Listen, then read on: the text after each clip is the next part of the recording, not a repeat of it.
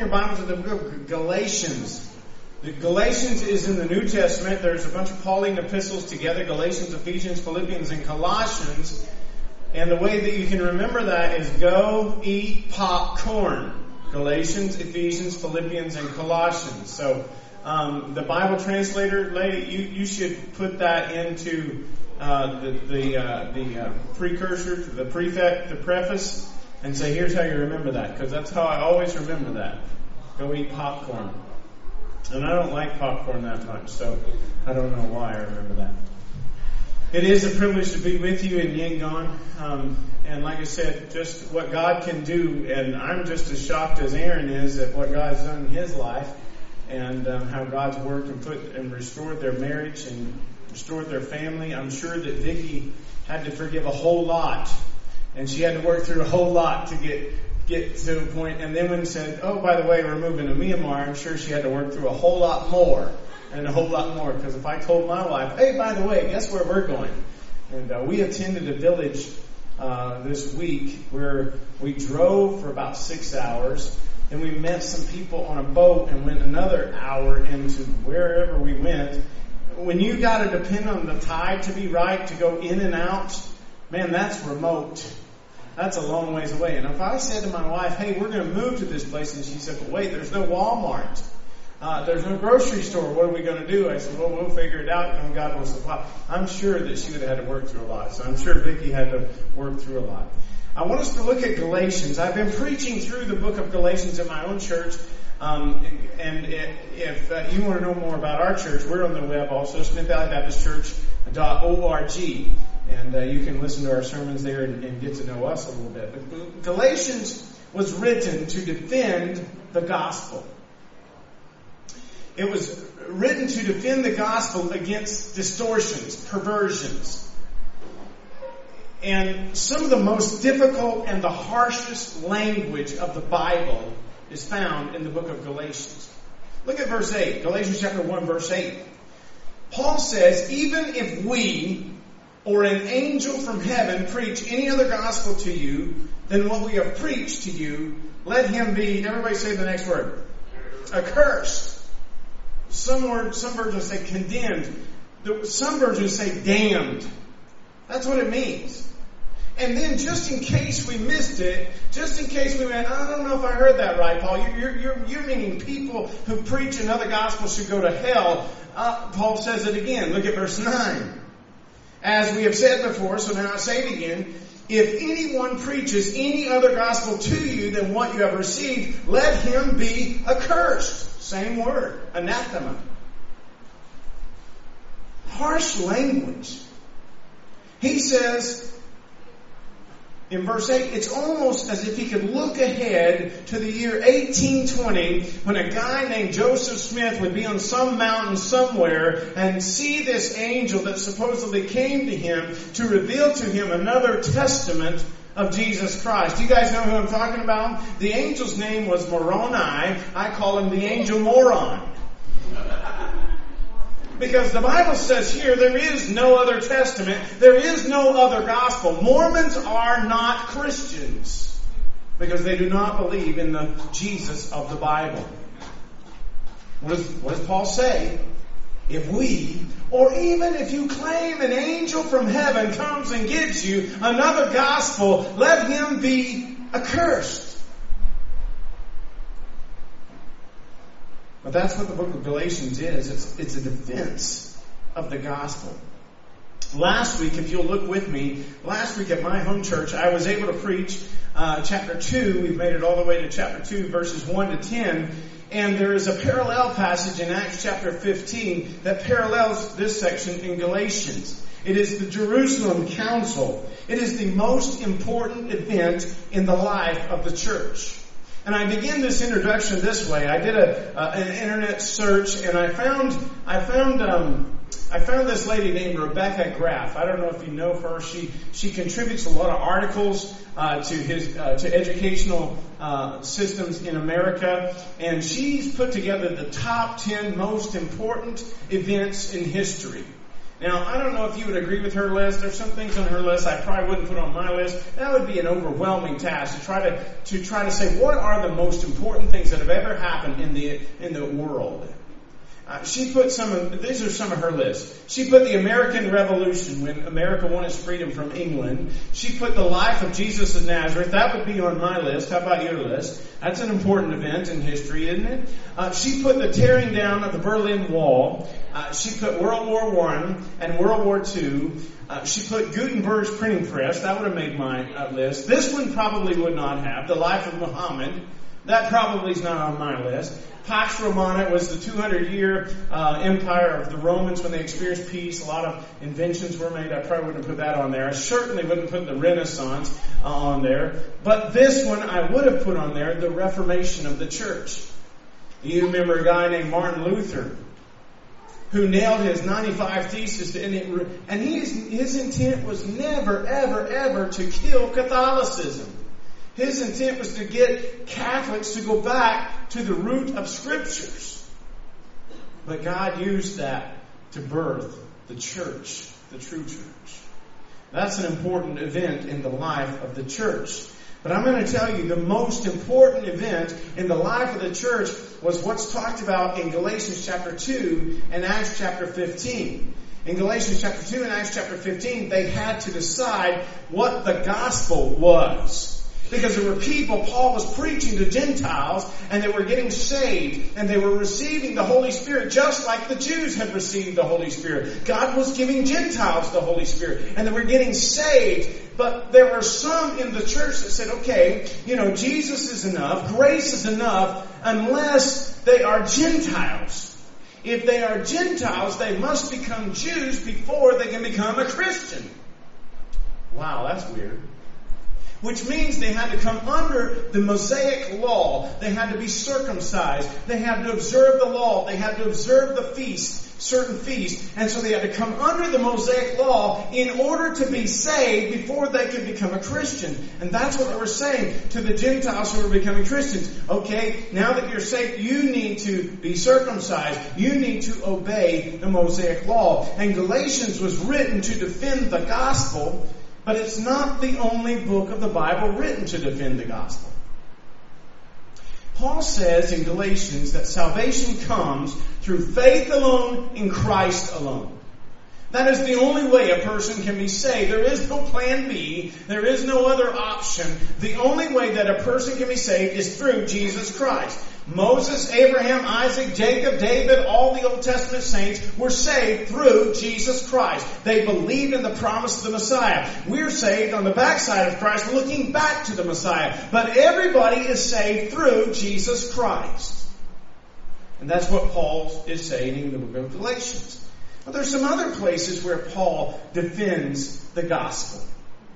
Go and turn over to Colossians, and we'll get there eventually. Remember, go eat popcorn, right? Turn over to Colossians. Let me show you some other verses here before we get into that. And Paul defending the gospel in 1 Timothy, you remember he writes to Timothy, who is the pastor at the church at Ephesus, and he writes to Timothy in 1 Timothy, he writes about these who have shipwrecked the faith. You ever heard that phrase? It was Alexander and Hymenaeus who had shipwrecked the faith. He writes about these guys in 1 Timothy chapter 1. And then at the beginning of chapter 2, he clearly defines the gospel. Look at it. We're going to put it on the screen.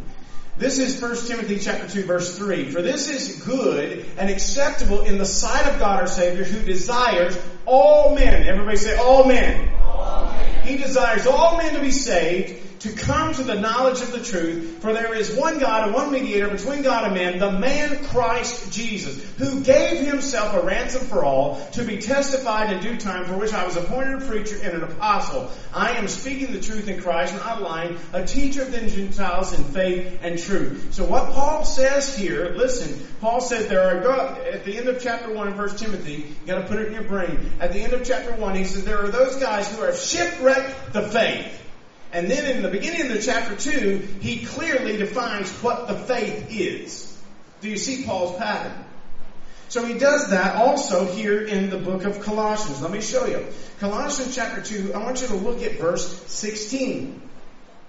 The Colossians are there, they become Christians, and then the Judaizers come in and they say, hey, you got to observe these feasts, you got to be under the law of Moses. Look at what Paul says about this in verse 16 of chapter 2. He says, let no one judge you in food or drink regarding a festival or new moons or Sabbaths, which are a shadow of the things to come, but the substance is of Christ. He says, let no one cheat you of your reward, taking delight in false humility and worshiping angels, intruding into those things which he has not seen, vainly puffed up by his fleshly mind. In other words, Paul says there are people who come in among you and they're trying to teach you that in order to be saved, you got to do this or do this or do that, or you don't do this or you don't do that. He says that's not it. They're cheating you. He says they're cheating you. They're tricking you. They're causing you to go astray.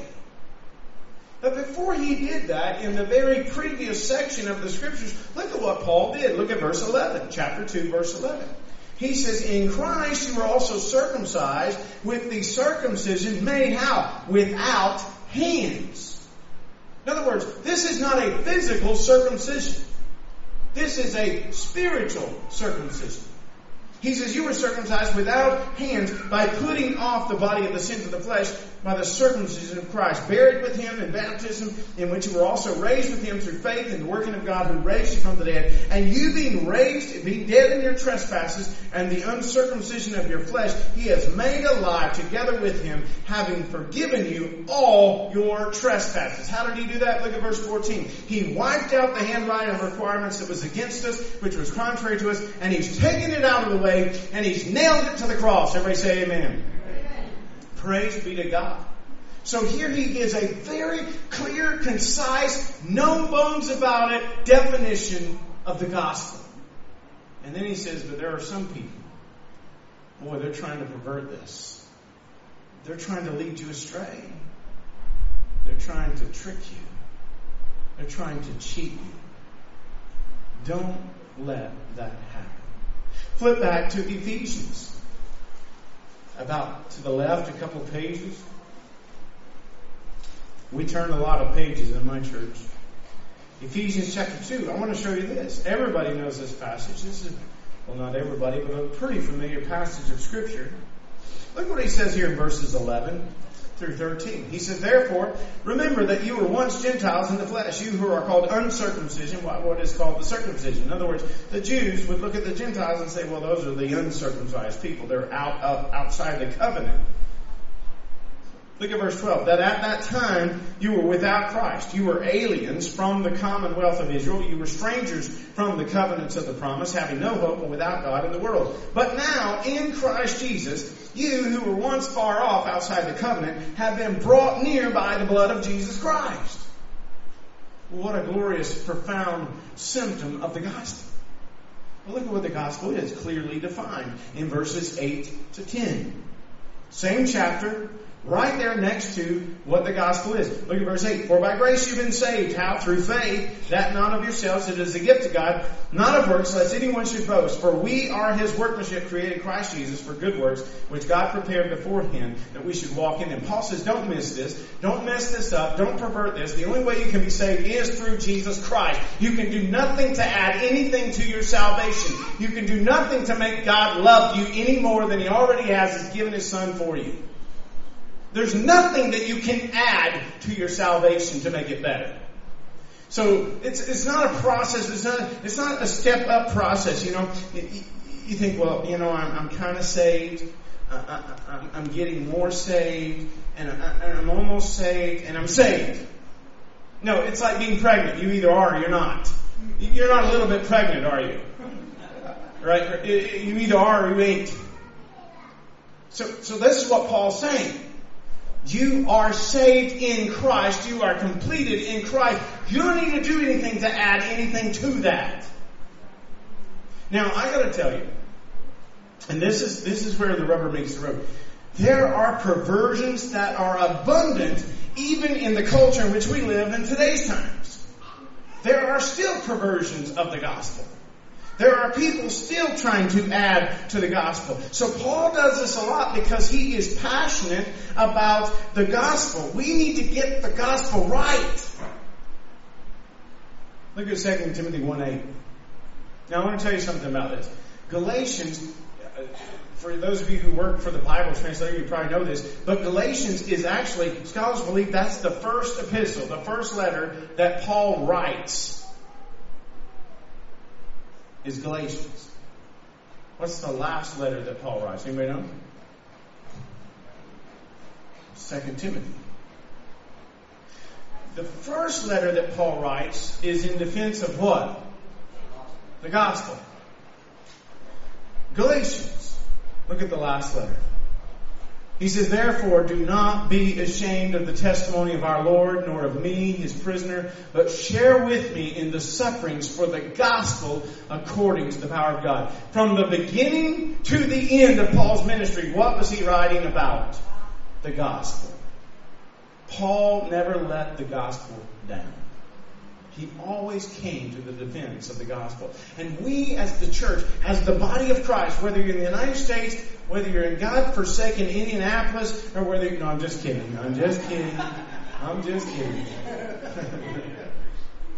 Whether you're in Indianapolis or Nevada, listen, I don't live in Las Vegas, okay? That's not where I live.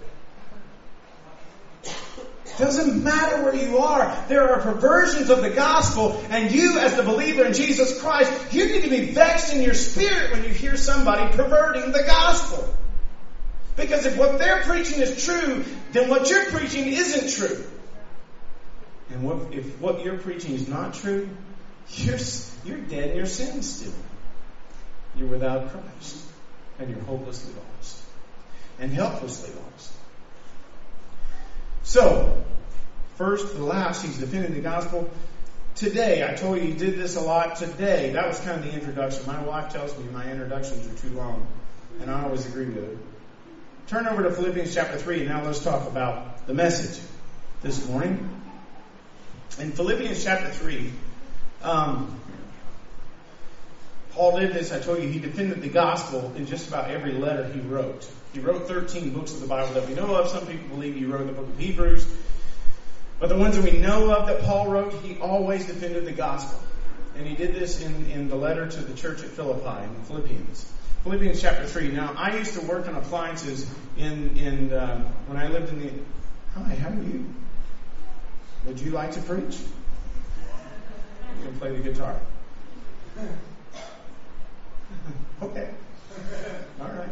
In Philippians chapter 3, I used to work on appliances when I lived in the southeastern part of the United States. I worked on washers and dryers and air conditioners and those kinds of things. And one day I was going to work on this lady's washing machine, and I grabbed my toolbox out of the truck and I started in toward the house, and it had one of these signs. And I don't know, maybe you guys don't have these signs here. We have them all over in the United States. Beware of the dog. You guys have those signs here? Anybody know what I'm talking about? Big orange letters usually. Beware of the dog. When you see that sign, you think, okay, is there really a mean dog that lives here? Or did they just put that up because they don't want anybody bothering them? Jehovah's Witness knocking on their door or what? What's the reason behind this sign? And so I got my toolbox, and it's heavy.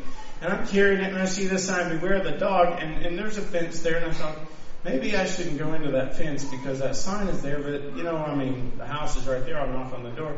So I started into the gate, and I closed the gate behind me, which was a mistake.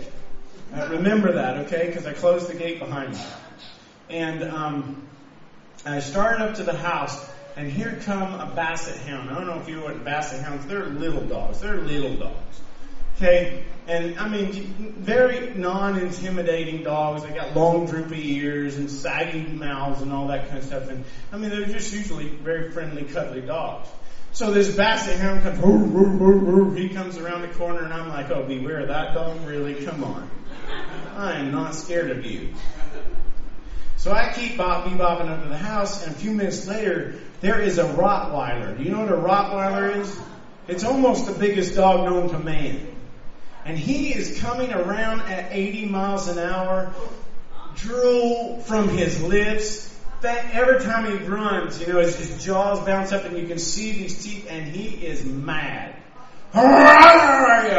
So beware of that dog? Yes. I dropped my toolbox, took off back towards the gate. Remember what I did? I locked the gate, which was a mistake. Because when there is a big Rottweiler chasing you, you can't get the gate open fast. You know what ended up happening? I jumped over the gate, caught my shirt on the thing, ripped my shirt off. I come into the lady's house. She said, "What happened to you?" I said, "That sign's true, isn't it? Beware of the dog, right?" She said, "Yeah, we have a mean dog you're supposed to call." Well, I didn't know. But that's Paul's warning. Beware of the dogs. Look at verse 2. He says it right here. Beware of the dogs. Beware of evil workers. Beware of the mutilation. The mutilation was those who preached that you had to be circumcised in order to be saved. Notice this passage. Let's go back up to verse 1. Paul says finally. He's a good preacher. He says finally, and he still has 2 more chapters to write, right? Finally, my brethren, rejoice in the Lord. For me to write to you the same things is not tedious, but for you it is safe. Beware of the dogs. Beware of evil workers. Beware of the mutilation. For we are the circumcision who worship God in the Spirit, rejoice in Christ Jesus, and we have no confidence in the flesh. This passage helps us answer a question. Am I saved? I don't know about you, but when I was saved at a very young age, I asked Christ to be Lord of my life at a very young age. I was about 7 years old. I remember getting baptized at that age. And I struggled with assurance of my salvation growing up. And I struggled hard because I would fall into sin. I would do things that weren't appropriate. People would say, well, you can't be saved if you're doing this or whatever. And I struggled with my salvation experience. And so this verse right here, Philippians 3:3, if you're ever wondering about your salvation, this answers the question, am I saved? This is necessary because there are dogs who would pervert the gospel until it becomes no gospel, not good news. There are people who would say, man, if you do this, you probably aren't saved. If you haven't done this, you might not be saved. And Paul even tells the church at Corinth, examine yourselves to see whether or not you're in the faith. And so this is an important question to settle in your life. Now let me tell you, there are 2 perversions of the gospel. There are 2 perversions of the gospel. One is legalism. That one says, hey, you gotta do this, you gotta do this, you gotta do this, you can't do that, you can't do that. All those kinds of things that the world says, hey, if you do that, you're probably not a Christian. Smoke, cheat, gamble, cuss, lie, all those kinds of things. Alright? That's sin, right? We know that we shouldn't walk in sin, but there are people who say that if you sin, if you fall into temptation, hey, you can't be saved because that's a very legalistic approach to the gospel. That's a perversion, that's a distortion of the gospel of Jesus Christ. The other is the far extremes. I call it the license perversion. It says, oh my goodness, since grace covers my sin, guess what I'm going to do? I'm just going to walk in sin my whole life. I'm just going to waddle like a pig in the mud. I'm just going to waddle in my sins so that God's grace can be poured out on me and so that I can be just a testimony of grace. Look, man, I blew it again, but God's grace is good. That's a perversion of the gospel. And if you have that attitude, you're not saved. You don't belong to Christ. Those are the 2 perversions of the gospel. Now let me show you here. In verse 3, I already told you, this answers the question, am I saved? Number 1 point, if you're taking notes, this is point number 1 in the outline.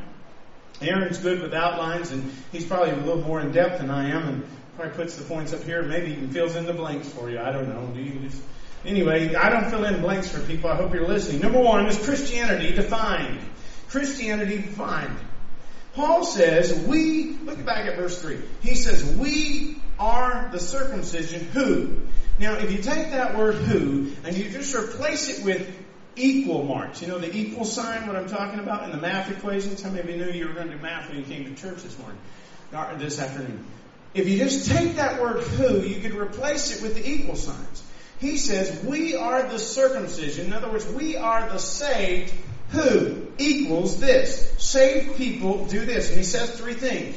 Number 1, he says those who worship God in the Spirit, or more accurately translated, I believe, who worship in the Spirit of God.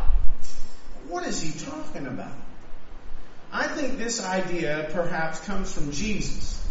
Remember the conversation that Jesus had with the woman at the well? And there was this whole big discussion about where to worship God. She told Jesus, she said, you Jews, you worship over in Jerusalem. We believe we're supposed to worship on this mountain. Remember what Jesus said to her? He said, woman, none of that matters. It doesn't matter. The location doesn't matter. The worship of God is not defined or confined to a single geographical location or to be necessarily governed by some Old Testament Mosaic requirements. Why? Because when Jesus died, the wall is being torn down. The veil was ripped from top to bottom that allowed people to come into the Holy of Holies, into the presence of God. And so Jesus says the location is not important. Worship is not a matter of location. Worship is the matter of a heart. Not some outward sign or ceremony. Man, I got to go to the temple to worship. The true believer has settled in his heart who God is. Worship, true worship, takes place in the person's heart. Just let me show you what worshiping in the Spirit of God means. Turn over to, you don't have to turn there, I got it on the screen. Most of you know Romans 12:1. It says, I present your bodies a living sacrifice. How many of you know sacrifice in the Old Testament equated to worship? Right? You didn't sacrifice outside of worshiping God. They were one and the same. Now look at this passage from Romans chapter 8. He says, likewise the Spirit, who? The Spirit. Who is the Spirit?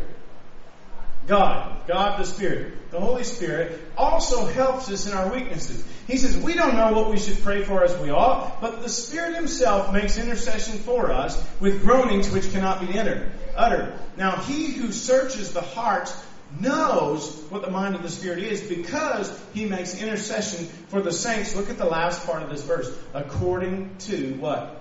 The will of God. You know what the Holy Spirit's role is in your life?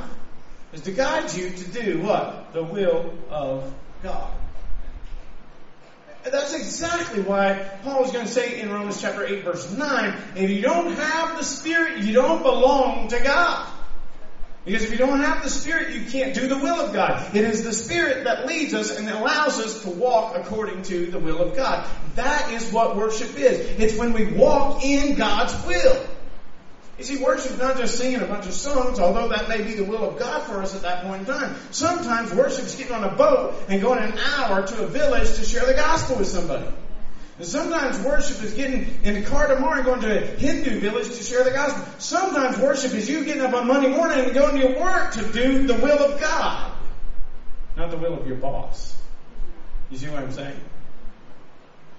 Sometimes that's what worship is. That's all worship is, doing the will of God. And because that settles who is God in your life.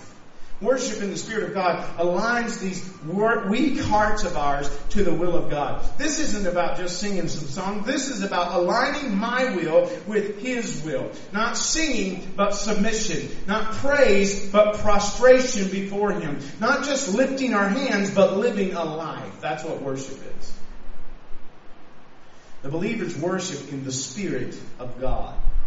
How do I know what I'm saying? Number one, do I worship in the Spirit of God? In other words, is the Spirit leading me to walk according to His will? Second qualification for the believer, for the true believer. Number two, he says, they rejoice in who? Christ. Now, Paul could have said, true believers believe in Jesus Christ. He doesn't say that. He could have said, true believers trust in Jesus. That would have been an accurate statement, but he didn't say that. What did he say? He said, they rejoice in Christ. Rejoice encompasses all of those other things. Now this confers a deep sense of amazement and wonder of salvation and relishes with the thankfulness of presenting of our present position in Christ and the reality of our future with Him. Do you know what your present, if you're in Christ, you know what your present position is? Let me just explain this to you. And this is so hard for the human mind to grasp. Your present position in Jesus Christ, if you are a true believer, is this. God took him who knew no sin to be sin for you. He took the perfect righteousness of Christ, He imputed it, He pressed it onto your life, He took your sin and He put it on Christ on the cross, and He paid the penalty for your sin at the cross. And when He looks at you, He doesn't see that rotten, deceitful, stinking heart that you have inside of you. He sees the purity of His Son who walked in perfect obedience to Him. Mind-boggling. And that's 2 Corinthians 5:21. He took Him who knew no sin to be sin for us, that we might become the righteousness of God. That's our position in Christ. So here's the bottom line to that. Here's our understanding that. Listen, you didn't do anything to get yourself saved. And there's nothing you're going to do to keep yourself saved. If you could lose your salvation, it would have already happened. You'd have done it by now. You'd have done it before you woke up this morning. It's like that lady who said, Lord, she's praying, she said, Lord, I haven't lied to anybody, I haven't cheated anybody, I haven't lusted after anything. Lord, I haven't done anything wrong today. But I'm about to get out of bed, and I'm going to need your help when I do. Right? Because it's not while we're laying in our bed that we think about those things. It's while we're just doing life. And we begin to cheat. And we begin to lie. And we begin to think those thoughts. And we begin to harbor bitterness in our heart. Listen, if you could lose your salvation, you'd do it every morning before 8 o'clock. Some of you do it before you have your coffee, wouldn't you? I know you. Randy. Where is Randy? Don't mess with that guy until he gets his coffee. That's your present position. Now, you know what also we can rejoice in? Is our future hope. Listen to me. You know, you say, well, you live in the United States of America, you live a comfortable life and all that kind of stuff. And we went to a village that's not very comfortable for people where I live. Okay? But listen, this world is not. You could have the best. You could live in the finest mansion in Myanmar, wherever that is. But it wouldn't compare to your home in heaven. Do you see what I'm saying? Oh, glorious day. When we see Jesus and we experience the joys of heaven. Why can't we rejoice in Christ? It really doesn't matter. I mean, yeah, this world's full of sickness and death and dying and fear and anxiety and war and strife and all that. Why can't we see ourselves in Christ and rejoice that our home is not this earth, but it's heaven? That's where we need to live. Beware the dogs. So here's what it is. This is what the true believer does. We rejoice in Christ. We don't see Jesus just as a get out of jail free card. You know what I'm talking about? You know, like Jesus bailed me out. You know, I'm in this situation, I'm in this circumstance, I need some help to get out of this. No, we don't see Jesus that way. We see Jesus as life.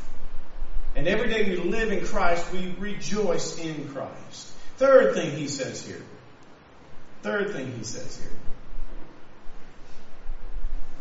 He says, we are worshiping God in the Spirit. He says we are living life rejoicing in Christ. And the third thing he says here is what? We don't have any confidence in the flesh. Now, we're pretty good about the first two. Yeah, we sing worship songs. We worship God in the Spirit. Yes, we can rejoice about our position in Christ and our home in heaven. We can sing when we all get to heaven. When it comes to number 3, how much confidence you got in the flesh? Paul says the believer has 0. When you look in the mirror and you say, boy, that guy right there, he's a failure. Left to live on his own, he is not going to make the right decision. I am convinced that God sells comedy tickets in heaven to my life. To watch my life. Circumstances come into my life. I am convinced God says, Gabriel, come over here and watch this. He is going to blow this. He is about to wreck this. Watch him. He's going to make a mess of this. Yesterday, we were in an ocean store. And Your shopping carts, I don't know what you call them here. We call them buggies where I'm from. Your little shopping carts you push around, you know what I'm talking about? They go sideways. Ours in America, they don't go sideways. They go forwards or backwards. They do not go sideways. And now I know there's a perfectly good reason why they don't go sideways. Aaron told me to get a shopping cart, so I went and got a shopping cart, parked it beside all these little scooters, the little things that kids ride, right? The sporting goods. And we were looking at something. Aaron said, let's go. I started to push that buggy. It went straight sideways, hit the first scooter. That scooter hit the second scooter. That scooter hit the third scooter. About 30 scooters laying on the ground. Crash, tumble. Employees from all over the place come swarming in. I'm trying to pick up all these scooters, and my good friend Aaron is laughing at me. Amen. And I'm saying, help me pick them up, Aaron. That's the kind of messes we make in life, isn't it?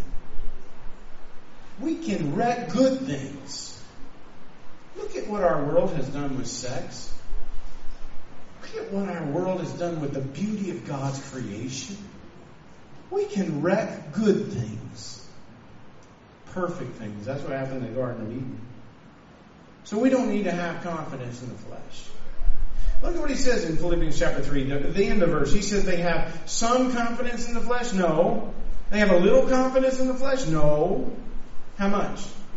0. And you want to talk about confidence. Paul could have had it. Look at what he says in verse 4. He says, I also might have confidence in the flesh. If anyone else thinks that he might have confidence in his flesh, boy, me more. Look, circumcised in the 8th day of the stock of Israel, of the tribe of Benjamin, of the Hebrew of the Hebrews, concerning the law of the Pharisee, concerning zeal persecuting the church, concerning the righteousness which is in the law, blameless. In other words, if you can be saved by the law, Paul was saved about 10 times more than everybody else in the room. He could put confidence in the flesh. He was somebody. He was the guy that moms and dads would look up to and say, hey, little boy, little girl, live your life like that Pharisee. He's the model. And Paul said, man, you can't put confidence in the flesh because there's no hope outside of Jesus. Doesn't matter how good you think you are. Look what he says here in verse 8. Yet, indeed, I also count all things lost. Man, that's a lightly translated word. Those of you who work for the Bible translator, you know this. That word lost is a bad word. I mean, it's not just lost. It's not just worthless. It's worse than worthless. It's trash. It's rubbish. It's garbage. It's dumb. Paul says, all those things, those check marks, those things that we might put our confidence in. Man, I got this under control. I managed this. Got my finances straightened out. I got my marriage straightened out. I got my kids. Man, it's gone. What's the main goal of life? Look what he says in verse 8. The main goal in life, he says, I count it all lost for the excellence of the knowledge of Christ Jesus my Lord. All I want to do is know Jesus. You know what? When you know Jesus and you love Jesus the way you're supposed to, you'll love your wife the way you're supposed to. When you love Christ like you're supposed to, you're going to love your children like you're supposed to. When you love Christ like you're supposed to, you're going to love your coworkers, even though some of them are hard to love, aren't they? And you're going to love that mean old boss. When you love Christ like you're supposed to, Paul says, you let all that other stuff go. You know Jesus. Have no confidence in the flesh. So there's a pretty good test. Corinthians says examine see if you're in the faith. Here's the test. Do you worship in the Spirit of God? That is, do you align your will with His will? Do you rejoice in Christ? Remember the exchange. Do you put no confidence to supply anything to salvation by the flesh? Now, second point here. Look at the contrast he gives here with the unbelievers. Look at verse 17. Skip all the way down to verse 17. He says, brethren, join in following my example, and note those who walk as you have us for a pattern. For many walk, of whom I have told you often, now tell you even weeping, that they are the enemies of the cross of Christ. Their end is destruction. Their God is their belly, And their glory is in their shame. They set their mind on earthly things. Now pause right there. He says 5 things about these who are unbelievers. We talked about the believers, the 3 things that they do. Now he says 5 things that the unbelievers do. And we're going to go through this rather quickly. Number 1, he says they are enemies of the cross. They are enemies of the cross. James 4:7 says that friendship with the world is enmity with God. This is every person before Christ. Romans 5:8 says that while we were yet sinners, Christ died for us. And wherefore sinners could easily be determined to be enemies. Enemies of the cross of Christ. Now this word enemy here, that's translated here, enemies in our Bible, Philippians chapter 3, verse 18, is a word that means hatred. It's a word that means hostility. They have hatred toward the cross of Christ. Secondly, he says their end is what? Destruction. Annihilation. You know, Proverbs says that there is a way that seems right to man, but the end leads to destruction. Now that's different for the believer, isn't it? We talked about the believer has everlasting life. All they can expect is destruction in the end. Thirdly, he says their God is their belly. Now that's a funny phrase to us, right? When we think about our bellies, some of us have bigger ones than others, right? When we think about our bellies being our God, that's kind of weird. But I come over here and I say Buddha has a big old belly. Maybe that's where he got that from. I don't know. Whose God is their belly. This is a better phrase translated, whose God is their appetite. In other words, it's what they want. You don't have to worship a statue to be an idolater. Sometimes humanism is the heart, is the God of your heart. And it's what you want. It's what your appetite is. It's what it's about for you. It is, Paul is saying, they have an insatiable appetite for sin. And it doesn't matter how much these people sin. All they want to do is sin more. They can never be filled up. They can never stop wanting and desiring sin. That's the unbeliever. Now, there are some people who would call themselves believers who have an insatiable appetite for sin. What does that tell you? Are they believers or unbelievers? They're unbelievers. Very simple here. If that describes you, then you are not a believer. Fourthly, he says they glory in their shame. This is a word talking, this phrase is talking about their attitude. They sin and they're proud of it. Now, where I live in Lyon County, Nevada, recently we have 4 legal brothels. That's houses of prostitution in our county. Nevada is the last state in the United States of America to have legalized prostitution. It's legal there. Now, it is practiced illegally in other states, but it's legal in the state of Nevada to have prostitution. We have 4 houses of prostitution, 4 brothels.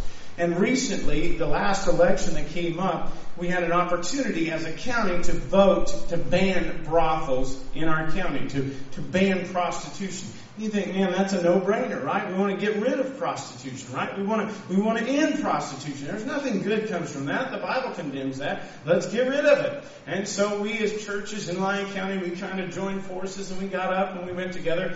My father and I, who is an elder at our church, he and I went, actually, they had 3 debates in Lyon County about the brothel issue. He and I went to the 3rd debate. The 3rd debate was held in a little town hall, kind of about this size, and there was tables up here. And on one side of the table was us, me and my father, representing, let's ban prostitution. And on the other side, there were 2 prostitutes on this side, Alice Little and I can't remember the other lady's name. Ruby Ray, thank you. Not their real names, by the way. Alice Little and Ruby Ray. Alice Little is the #1 sex worker, legal sex worker in the world. She makes more money than any other sex worker in the world. That's our heritage in Nevada. That's the culture we live in. And so we're debating this issue, and it wasn't appalling that they were for prostitution. They make a lot of money doing this. And it wasn't appalling that the Baptist preachers were against prostitution. The Bible condemns it. What was appalling is the number of people in the crowd who would come up to the microphone and say, well, I'm a Christian, but I don't see anything wrong with prostitution. That's mind-blowing to me. Why? Well, because they pay taxes. And because they contribute to the Boys and Girls Club. And they do good for our community. That doesn't equate with scriptural Christianity. And that doesn't compute for me. And it wasn't just one. And it wasn't just two. There were dozens of people who came up to the microphone and said, I believe the Lord Jesus saved me. But there's nothing wrong with what these ladies are doing. We need to support them. You have hatred in your heart toward them. You want to put them out of a job. You want to let them go down to the streets and practice illegal prostitution, which none of that's true. But it was appalling to see that Christian, quote unquote Christian attitude towards something that God says in abomination. Are you kidding me?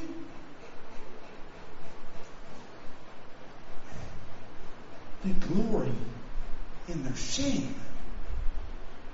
They sin and they're proud of it. Not a believer. And then the last one. This is the kicker. The telltale sign. The last thing he says about these who are unbelievers.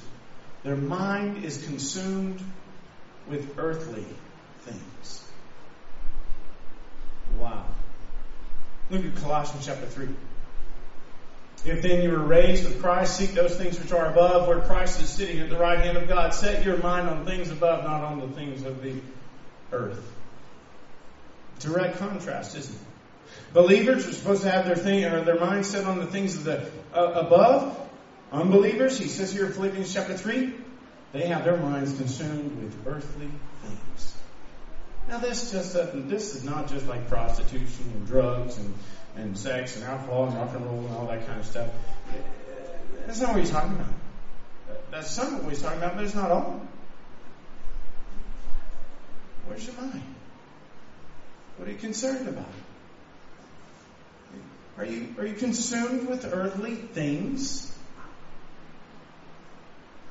Or is your mind set on the things above? So, we know that believers worship God in spirit.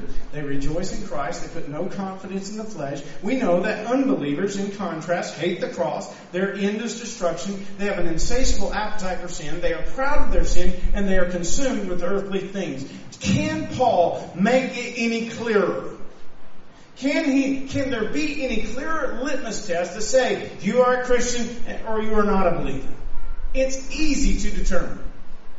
You don't have to wonder. You don't have to guess. It is through grace. It is through Christ. But this is the work that God does in your life. When you become a Christian, He puts this hunger to worship God in spirit in you that says, I want to align my will with the will of the Father. When you become a Christian, He puts this hope in you that rejoices in Christ. When you become a Christian, He puts this desire within you to put no confidence in your flesh anymore.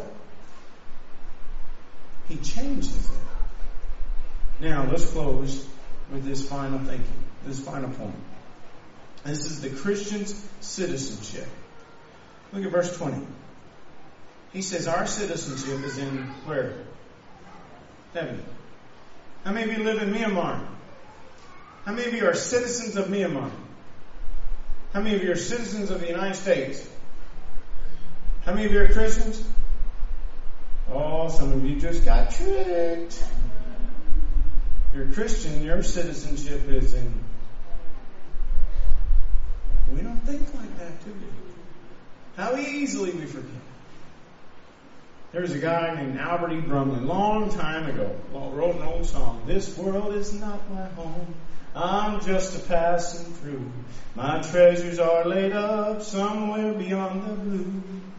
It's not our home. It's not our home.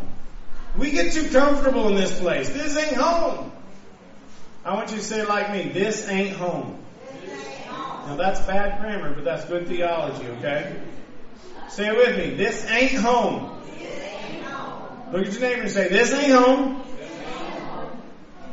Don't fall in love with this place. This ain't home. all this stuff around you is going to melt away. It's going to pass away. This is not my home.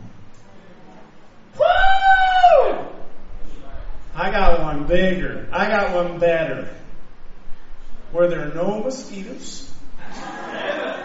The humidity is a constant 10%. Yeah. You know what it did at my house yesterday? Snowed. We got snow at my house. We come over here and I'm about to black out. It's so hot. This ain't home. Look what Paul says. Our citizenship is in heaven, from which we also eagerly wait for the Savior, the Lord Jesus Christ, who will transform our lowly body. You need to underline lowly body, that it may be conformed to His glorious body, according to the working by which He is able to subdue all things to Himself. Place is heaven. The purpose is to make us like Him. Remember, that's what He says, to conform us to Him. You know that verse. I bet you know that verse. If you've been a believer for any amount of time, somebody's already quoted it for you. When something bad happens in your life, they say, all things work together for good to them that love the Lord, who are called according to His purpose. Romans 8:28, right? You know what the purpose of God is? Romans 8:28 says all things work together for good to them who love the Lord, who are called according to His purpose. Romans 8:29 says the purpose. He called us to conform us, to make us just like Jesus.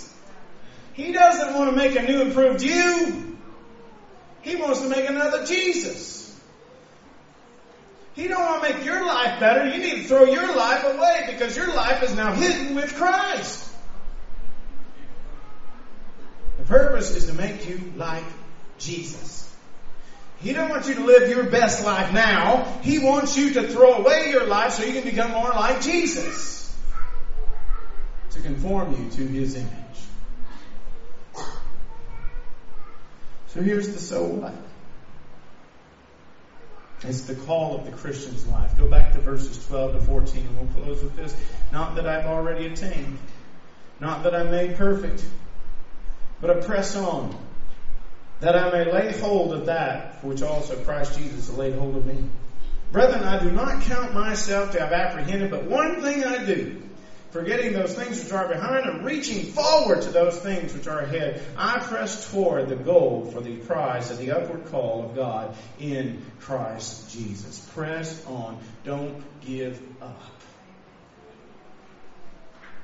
Don't give up worshiping in the Spirit, aligning your will with His. It's easy to get tired. It's easy to get run down. It's easy to get fearful sometimes on your job and somebody sees you reading your Bible or whatever. It's easy to let the world kind of creep in and cause you to wonder, man, should I really worship God in spirit here this way today?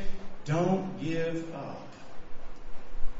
Don't give up rejoicing in Christ. Don't give up putting no confidence in the flesh. Beware of the dogs. Beware of those who would pervert the gospel, who would bring the guilt of the past back into your life. Hey, you can't be a believer. Remember what you used to do? Hey, let that junk go. Beware the dogs who would hinder you by putting unnecessary attachments to the gospel, who would hinder you by causing you not to see the true definition of the circumcision of the heart. There are perversions. Oprah Winfrey says there couldn't possibly be one way to God. Only one way. Come on. Joel Osteen says, I'm not sure about homosexuals. They might make it to heaven. 1 Corinthians 6:9 says, unless you repent, homosexuals will not inherit the kingdom of God. And you need to check that out because they are not the only ones on the list. Billy Graham, at the end of his life, he said there is a wideness to allow people into God's kingdom who may not be Christians. There are perversions of the gospel, and they come from the oddest of places. Paul said, even if we are an angel from heaven, preach another gospel. I have to tell you this. We're flying over here. and we have to land in Singapore. We get off the plane in Singapore to change planes. We go through that airport, and I don't know how many, that's a huge airport, beautiful airport. We get over to our gate where it is, and I gotta tell you this, we come, I don't know how many hours, and I don't know how many miles, it was a long trip, y'all. We came in long ways. We sat down, and on the television, not lying to you, on the television in front of us, there is Joseph Prince preaching in English. With whatever language they speak, in the Chinese language, in the subtitles. I had to come all the way to Singapore to hear Joseph Prince preach. It wasn't bad enough I had to sit and wait on the plane. Now I have to hear Joseph Prince preach. Joseph Prince, if you don't know him, he's one of those guys that we call prosperity preachers. Who say, you know what, God loves you and He wants to give you a great life right now, and He wants to bless you, and if you're not wealthy, and if you're not healthy, and if you're not doing good, then that means the favor of God's not resting in your life. You don't have enough faith. You need to have more faith, and you need to send me some more money so that you can have more faith. It's called prosperity gospel. But you know what Jesus said? He didn't even have a place to lay His head. None of that's true. That's a perversion of the gospel. And I had to come all the way to Singapore to hear that. It's all over the globe. It's all over the world. The perversions. And I bet it's in your own backyard. And Paul says, beware of the dogs. Let me pray for you. God, thank you so much for the opportunity to share with these people today. Thank you for the opportunity to preach your word. I pray, Heavenly Father, that if there's been something that I've said that is an error, that is of me, of my own opinion, of my own agenda, God, I pray that you would wipe that from our memory banks. But Lord, only that which is pure and only that which is right would remain. And I pray that you would be honored as these people, as we gather together, not as U.S. citizens or Myanmar citizens or some others, but as citizens of heaven. Citizens of the kingdom of God. As we unite to defend the gospel of Jesus Christ, may you be honored in this world. In Jesus' name I pray. Amen.